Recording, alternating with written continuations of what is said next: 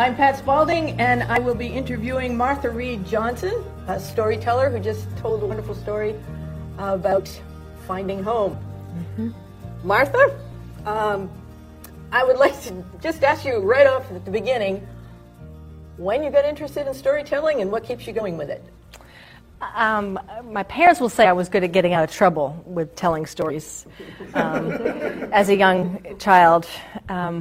I've also worked for a principal who didn't quite appreciate my long stories when there was trouble. But I actually got involved with storytelling as an art when I was working with children who had parents who were drug and alcohol addicted. And I worked with them in the schools during the school year, and then I ran a summer camp for them.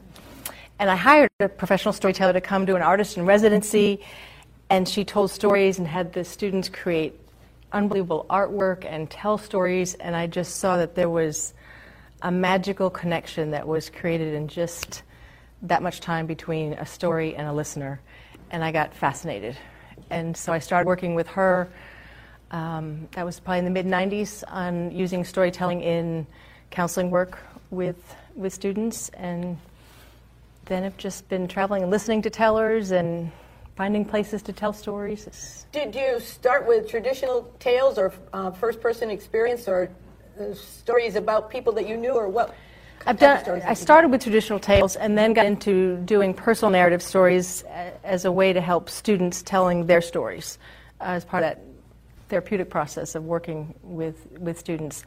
And then when I started getting involved with kind of performance telling festivals, I gravitated towards the telling personal narrative stories and humorous stories, and now I've kind of wanted to go back into the traditional tales, but I find when I go into a classroom now, students want me to tell true stories. They want to say, Ms. Johnson, is it a true story? And so I have to find a way back and forth. Keep that going. Yes. I think we need more true stories. Yes, true tales. Person experience yes. ones.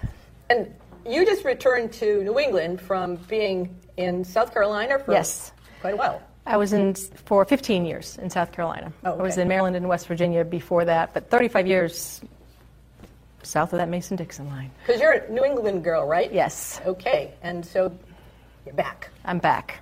And in fact, they would call me a damn Yankee when I was in South Carolina. I know, I've been told that. Yes, until I moved away, because really the difference between a Yankee and a damn Yankee is the damn Yankees stay and the Yankees go back home.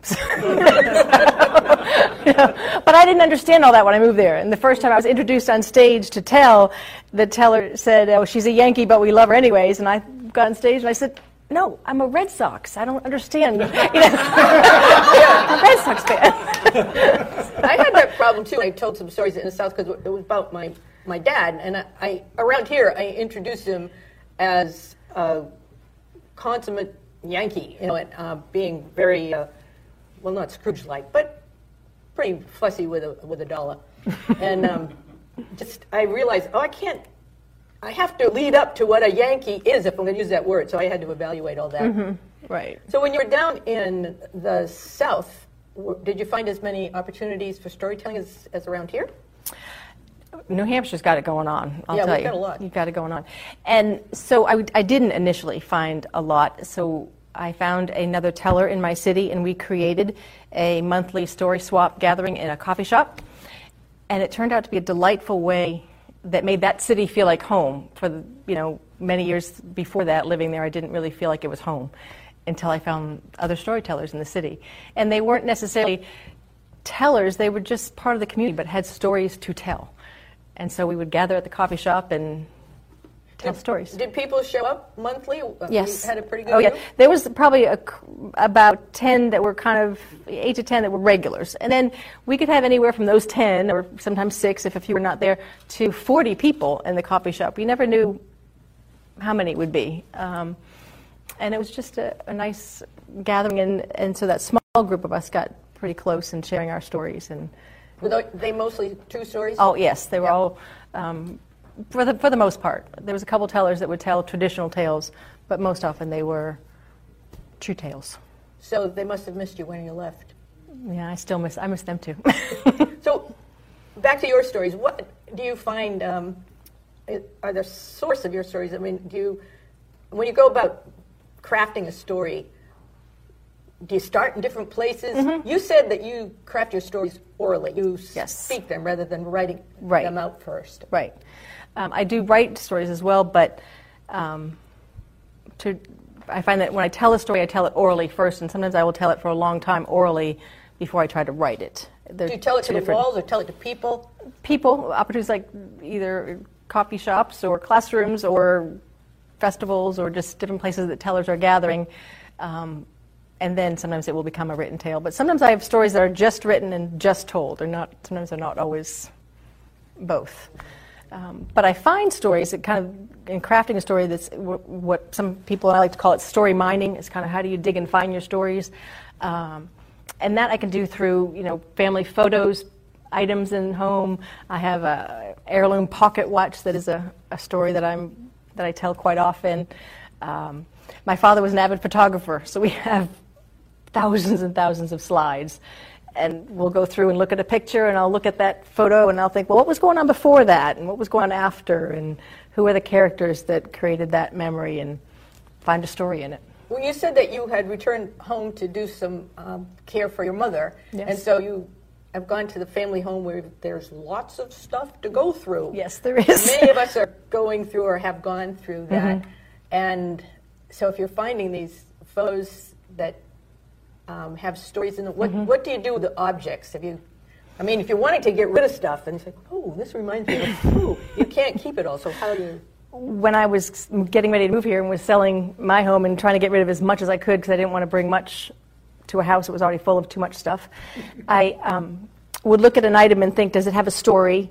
And do I need the item to make the story? And sometimes the story is just, I can remember the story and share the story without having that item or that photo. Some things I would look at and say, there's a story, I'm not quite sure what it is yet, so I'll keep that. Sometimes I took a picture of things and kind of catalog the memory that way. That'll be a story later. When you're writing family or telling family stories, crafting them, you were saying that your story is different than the stories about the same incident that a brother or sister may have. Oh, yeah. And you cited one particular little piece that was pretty interesting. Yeah, share that. My family has a camp somewhat similar to yours. It's in the wilderness of Nova Scotia that you have to, sail, canoe, or hike to. And when we were building it, I was 8, my sister was 6, and my brothers were teenagers and one in their 20s. And there was a significant accident where a chisel flew across a clearing, and my sister's leg was sliced from the knee to the ankle, arterial bleeding. It was frightening. And we had to get her into a sailboat across the lake, drive 40 miles to the nearest emergency room. And that we all lived that experience. And just a few years ago, it happened 40 years ago or so, a couple years ago, we were at a family summer party, and my sister was sitting and swinging her leg with her scar, and my oldest brother said, I feel so bad that I did that to you. And we all looked at him and said, you didn't do it, he did. And his memory was that he had been the one that threw the chisel, but it was the other brother. And so we had this opportunity to share the story of this memory, and we all had different pieces of it. It was fascinating to pull it all together. Because nobody had pulled out their iPhone at the time. No. No. Mm-mm. On that note, you were saying that this time of year, the Thanksgiving, the holidays coming up, is a time for stories. Would you care to elaborate on that? It's a time that often you gather with family members that you may not see other times of the year. And it's an opportunity to capture some stories and ask questions, and you get those different perspectives of different people's experience with the same story. And we just had an 85th birthday party with my mother, and she said she wanted no gifts, so the deal was bring a story. And the stories that came out of the stories that were brought were just fascinating. And so I just encourage you, tell your stories, share your stories. Put down your phones, meet together, tell each other stories. And I would like to thank you, Martha, for joining us and sharing your wonderful story earlier on, telling us a little bit about your process and what you've gone through to get all the way from the South to here. We're glad you're back. I am too. Thank you. Thank you.